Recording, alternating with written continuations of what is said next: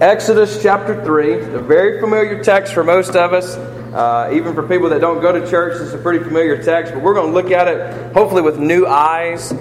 As you know, we had quite the trouble getting home yesterday, and so without, I'd love to tell that story rather than to individually, because once I tell a story about once or twice, I'm done. Jessica can tell it all day long and still tell it with exuberance. The third time I tell it, I'm kind of bored with it myself. And so, but nonetheless, we don't have time to recount it all. But we did have trouble, and God provided. We broke down 47 miles away from the state line of Alabama, Good Home, Alabama. And so, anyway, my brother and my dad came up and got us, and we just had a little meeting there on the side of the road, 2 pastors and a surgeon, And so we got towed a little bit, got to go take care of all that stuff, so it's going to be fun. But I want to turn here, and here's what happened. All my preparation and stuff is on my computer. Basically, my life is on my computer, and my computer is tucked away in one of those stowaway things in my van, which is about 60 miles from here. And so I asked the Lord when I woke up this morning about 5:30. I was like, all right, so what are we going to do today, what you got today? And so, what's the word? And this one phrase continued in my heart all morning, even to this moment, and that is, take off your sandals.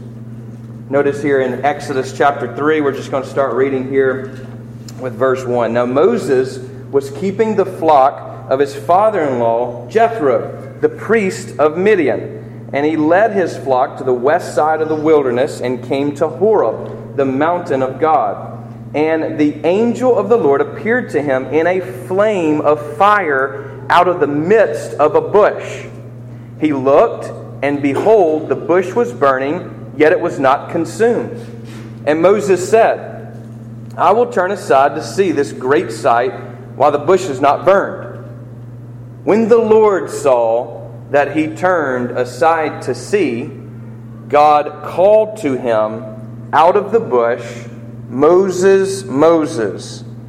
And he said, Here I am, or here am I, as another translation would say. Then he said, Do not come near. Take your sandals off your feet, for the place on which you are standing is holy ground. And he said, I am the God of your father, the God of Abraham, the God of Isaac, and the God of Jacob.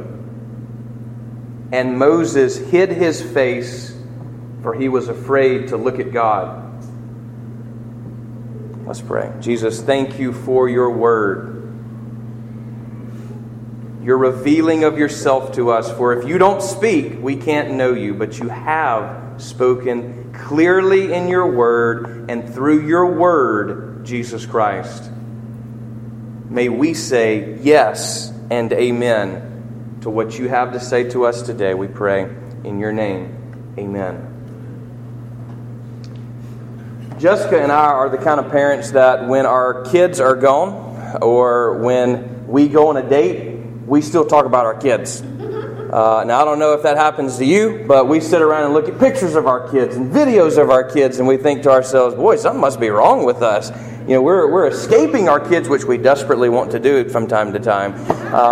And yet, when we're without them, we look at pictures of them, talk about their nuances and the differences in between their personalities and how they relate to us and how they relate to each other. I mean, we love our kids and we think of them and we can't stop thinking about them even when we don't want to think about them and we're supposed to be focusing on other things. And this happened to us this past week, but something else also happened. Not only did we stop and sit around and without TV and internet and our normal amenities in our little cottage in Michigan in the woods, we sat around and we talked about you. We dreamed about you. We talked about the nuances of you and the differences there and the great love that we have for you. Because even when we're away from you, we're thinking of you. It's sort of like St. Paul when he's away from his churches, he's writing to them, talking about his affection for them, his love for them, his dreams for them. He wants to supply what is lacking. And I want you to hear something today from this text that maybe you've not heard before, maybe you've not seen before. It's not something I'm going to conjure up. I'm not smart enough to do that, especially on the fly, off the hip. But God can. And I believe He has a word for you today about taking off your sandals. You see, the backstory for Moses is a really interesting character in the Bible. He's really unique, much like Paul is. In the same way that Paul is this giant tower in the New Testament, so too in the Old Testament. You're not going to be able to read the Old Testament without bumping into Moses. He's everywhere. And there's a reason for that. God used him in a very particular way. He had some particular training. He spent 40 years at the University of Egypt, essentially. He learned all of the mythology of the day. He learned all of the new science and technology of his day. For 40 years, he was in the lap of luxury in Pharaoh's house.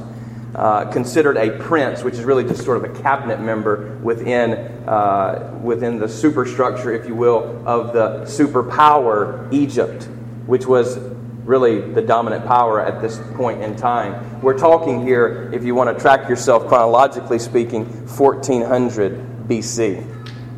Okay? And Moses spends 40 years there being trained by pagans, and yet still holding to a faith in Yahweh. Of course, you know the story goes. He kills a person, buries them in the sand, which is sort of easy to do out there in the desert, you know. It's kind of wide open. Desolate. But Pharaoh finds out about this and is out to kill him, so he leaves. He leaves and goes to the backside of the desert. He gives up. He knew his people needed deliverance, but he figured, look, I've already messed up. God's not going to use me. So he goes to the backside of the desert, literally. I mean, if you can get any more back side of the desert than the desert, I don't know how you do that, but this is Podunkville. You know, this is... If you think parts of Madison and stuff like that are seem to be rural, you have no idea what rural means. Come to Mississippi with me sometime, and I can show you a little bit about what rural means, where you have to go 30 minutes just to even gas station, you know. And so here he is on the back side of the desert, and he goes to this place. He finds himself, shepherding sheep, which is also a powerful image in the whole Bible. And he sees this bush, and of course, the Scripture is very clear here that he's on Horeb, the mountain of God. And you're like, okay, well, Bible always does that, just throws out some names. Right? That's not just any name. Horeb is the mountain of God. This is actually Sinai. Mount Sinai, where the covenant is given, where, you remember, the people of Israel will come here later. Moses is about to be sent to pull them out of Egypt and back to this very mountain. But this is Moses' first meeting with God. The second one was going to be crazy. It's not just a bush that's burning. The whole top of the mountain is on fire. And there's a thunderstorm up there. The mountain is quaking, we're told in the Scriptures. And then God says, come up here, Moses, and talk with me. Moses is not there yet. God just uses a little bush here. And he says, and it catches fire, and Moses says, you know what, I'm gonna go over here and check this out. You see, there's something about fire in the Bible. And there's really something about fire in our own life, isn't it? Fire is one of these things that attracts us. In other words, if there's a fire around, I can guarantee you your eyes are going to wander to that fire. You can look into the abyss of the forest, you can do that, but your eyes are going to go to the light. While we were driving down yesterday, there was this car on the side of the road that caught fire, and everybody's just standing around watching it burn on the side of the interstate, and my boys are like, what in the world, Dad? I'm like, yeah, guys, the car is on fire, right? Well, then, at mile marker number 47, our car, the temperature gauge goes from 180 all the way to the red, as completely red as it can get, so I have to turn over, and as soon as I turn over, they're like, what's going on, Daddy? Because I slam on the brakes, I'm pulling over, and all of a sudden, steam starts coming out of the engine part. And after they had just saw a car on fire with people burnt, everybody's clamoring to get out. I'm trying to say, hey, it's fine, it's just steam. Everybody's already out, Jessica included, over here in the bushes on the side of the interstate.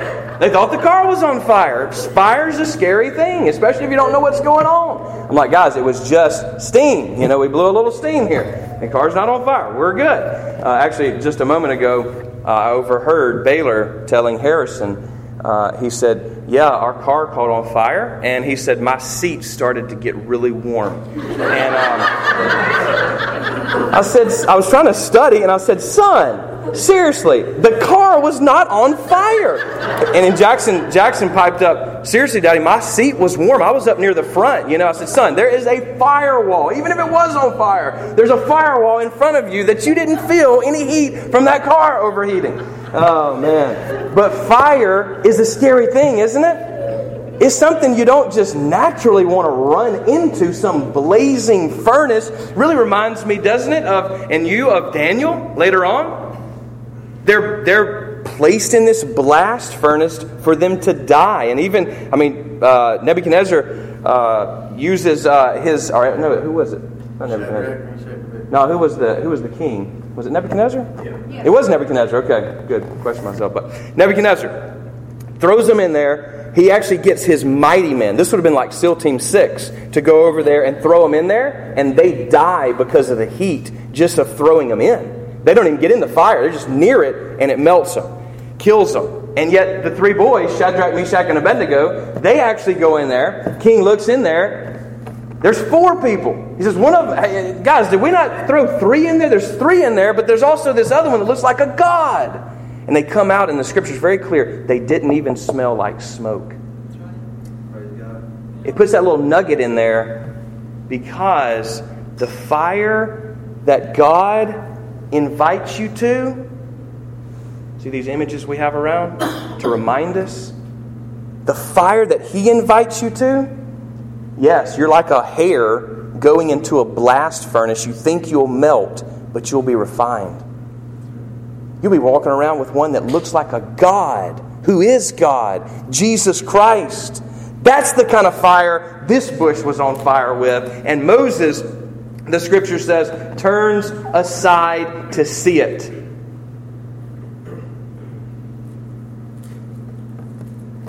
You know what we need most today in our world? Not the president of your choosing. Not a better political structure. The problem's much deeper than just politics. Politics is harried and confusing and all that kind of stuff. But the problem's deeper than that. And more simple than that. It's evil and sin and an enemy that is prowling, guerrilla warfare-wise, trying to blind us from certain things. Keep things camouflage that God wants you to see. What we need is the fire of God. Amen. His fire to fall. We're really primed up. It's like you prime something. Like I prime my weed eater before I crank it up. We're really primed right now for God's fire to fall. Times are dark. Troubling. This is when God's fire is most needed. When we're in slavery. It's when His fire comes. It's happened in history. The Asbury Revival, I've gone now to 3 different camps. And at all 3 camps, there's been one college that has been mentioned, Asbury College. Why? Because back in the 70s, there was a revival. The fire fell. And you know what? Because of that revival, there have been ripples of that effect. It started a wildfire for God in the world. And people came onto the campus and literally would catch fire, spiritually speaking. I was told at these different camps of people who were there. The speaker that we had this past week said, I was deeply influenced because of what happened right there, way back then. And think of all the people that he influences as he goes around evangelizing. And he's been a pastor and already retired from that. The fire fell at one location and many caught fire. People come to the fire. Even skeptics. They told of a story of a news anchor who went down to see what was going on at Wilmore. These crazies are having some kind of revival, right? And he said when he stepped on campus, he fell on his face because that's all he could do. We're told he's not the only one. When you walked onto campus, the power of God was so strong, you couldn't walk any further. You had to get on your face and repent. So I've never been a part of something like that. Pray to be. Pray to be. Pray the fire would fall. Pray the glory of God is so thick that all you can do is fall under the weight of His presence. Yes.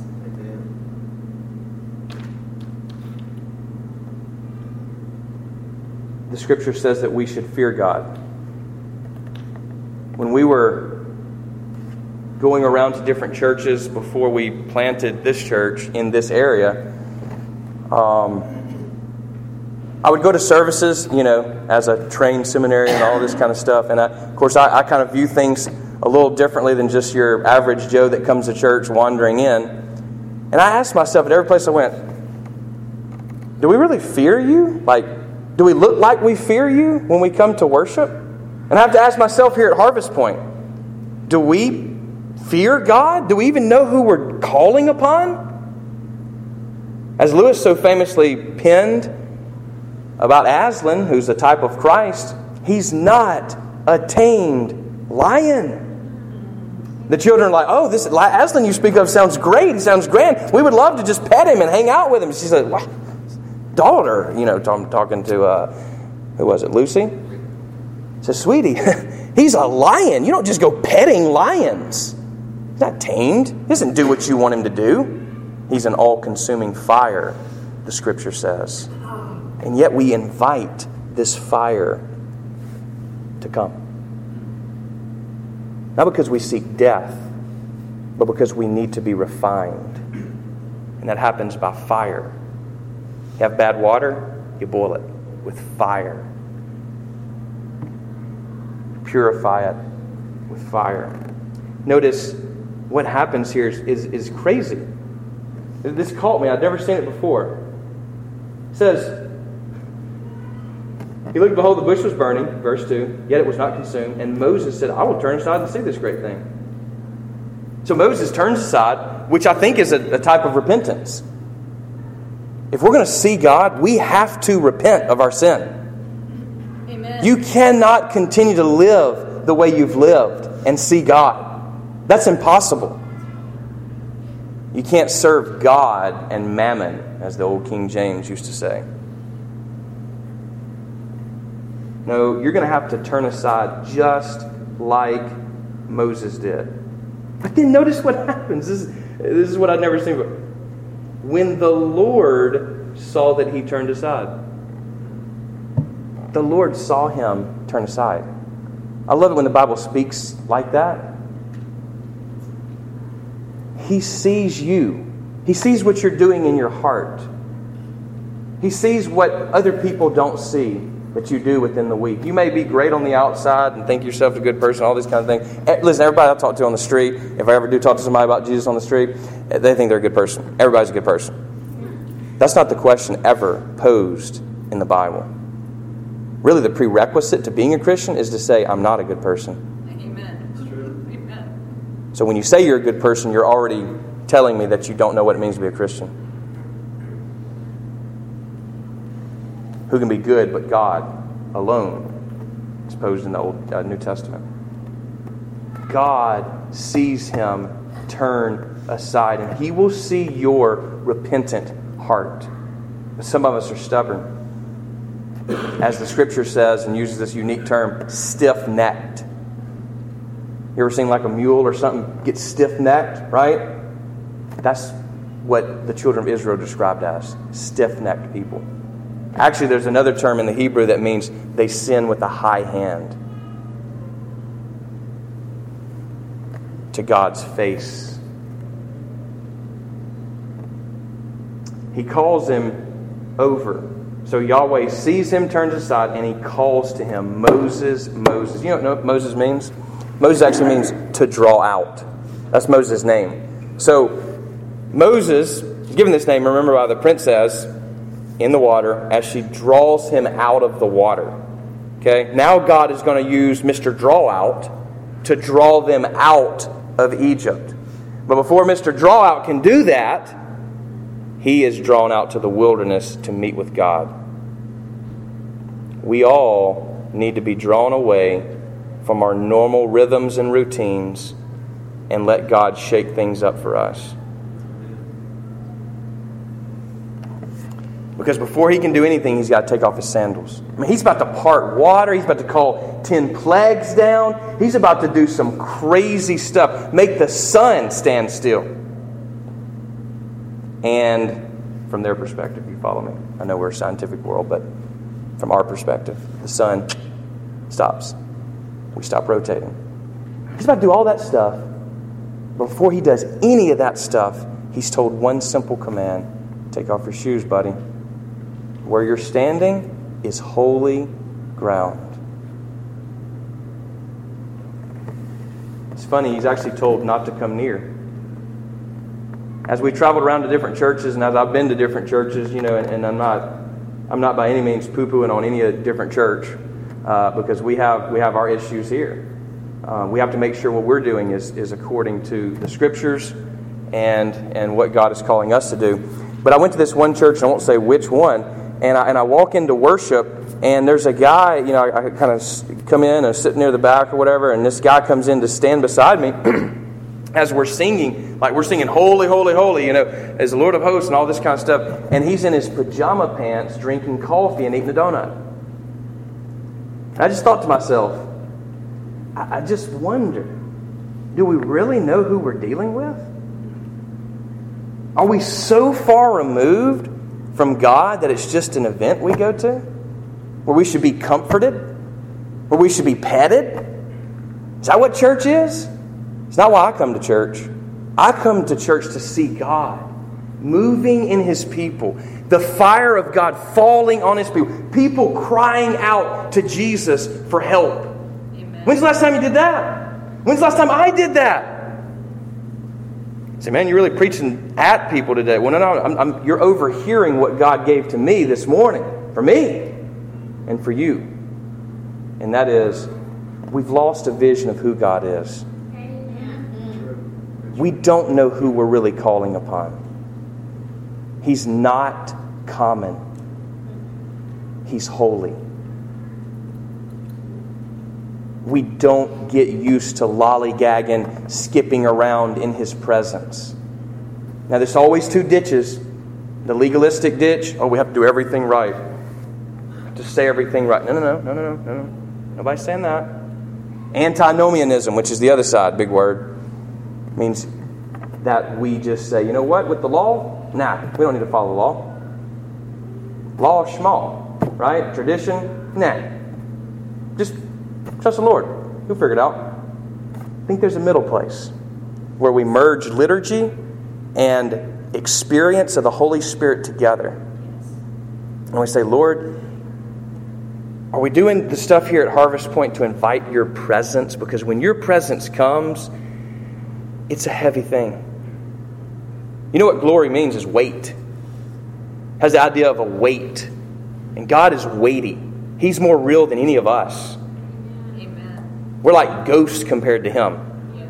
He's the weight. He's the one who's holy. And when He moves into a place, you look through your Bible. Anytime God shows up, people fall on their face. I've seen at church service people laying out like this and falling back. You never fall back. Unless you're not with Him. Remember, the soldiers come to arrest Jesus and they fall back because they're not with Him. But those who are with Him, when God comes, they fall on their face. When's the last time you fell on your face? Before God. Because it was the only thing you could do. You couldn't even stand up.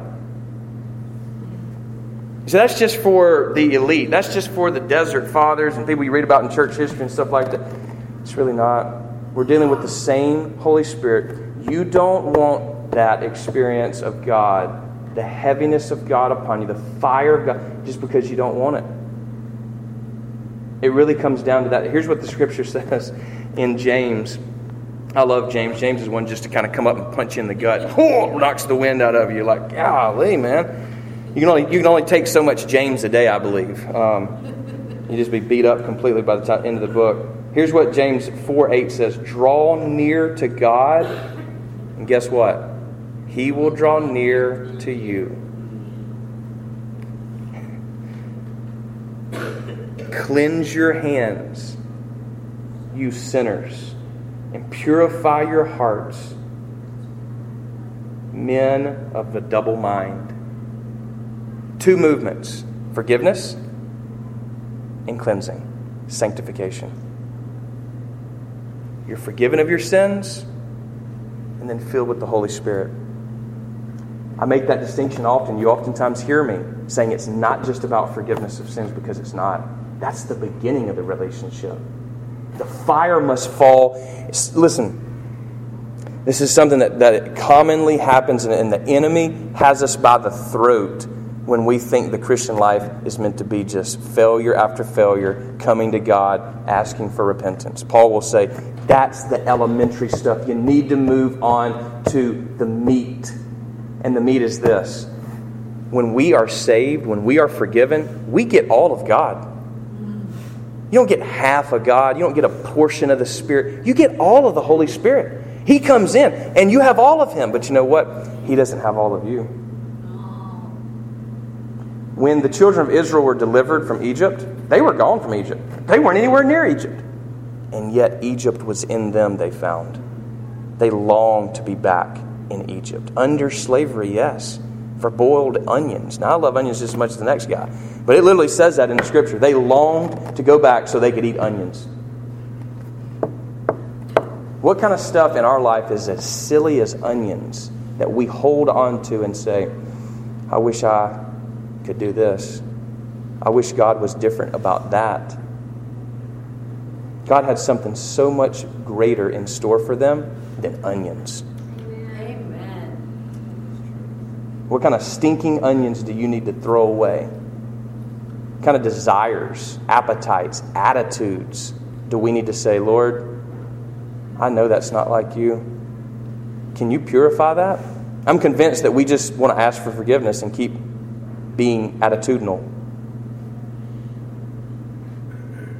He can heal. He's the great physician. He can heal. That's good news, my friends. He can heal us. You don't have to live a defeated life. We must not. The norm for Christians is to live victoriously. Amen. That's the norm. It's not some super thing that only the elite reach. He's calling you to come to the fire. And you know what? You don't have to have all the theology right. You say, I don't know all that you know. I don't understand everything. You know what? Moses didn't either. If you keep reading, he argues with God for the next few chapters. All that's required of you is take off your sandals. Just take off your sandals. Something simple. Something almost too simple. Because he gives us a first step. Before Moses raises his rod and parts the Red Sea, he has to first take off his sandals. What does God want to do right here? We dreamed about it this week. We talked about it. I prayed for you. My love is just like about to blow up my heart. What does God want to do with you? Yes, you. You say, no, not me. Yes, you. Surely not me. Yes, you. Oh, I know he's not talking about me. Yes, even you. What does God want to do with you if you'll just come to the fire and take off your sandals? Recognize that he's here. Recognize that he's here in power to heal, to cleanse, to purify our hearts. That's where everything else comes from. He's not worried about putting a Band-Aid on a scrape. He's going to the center of who you are, each and every one of you. He said, I wish I could do this better. I wish I could. You know what? Let him handle the heart, and you won't even worry about those wishes anymore. It'll be an overflow of love. Somebody can get up here, and this has nothing to do with the music team, but it's just an illustration that I have seen before. I've heard people that can't even sing get up there and sing, and the power of God fall. Why? And somebody else that is really good at doing it gets up there and nothing happens. Why? What's the difference? What's the difference? It's the power of God. You can see that person's heart of love flowing out. And it's unmistakable that they've been in the very presence of Yahweh, the Almighty. Trust me, I've preached before, and I knew nothing was going to happen because I'd not been with God. And I've preached to really lack of better words, crappy message. And God's power fell because it's not about us. It's about Him. It's not about how good you can do stuff. It's about Him, not how good you can understand things. It's about Him. All He asks you to do is take off your shoes.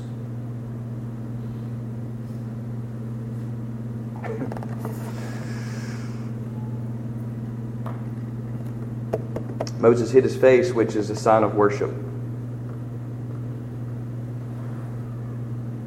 Have you ever really worshiped God?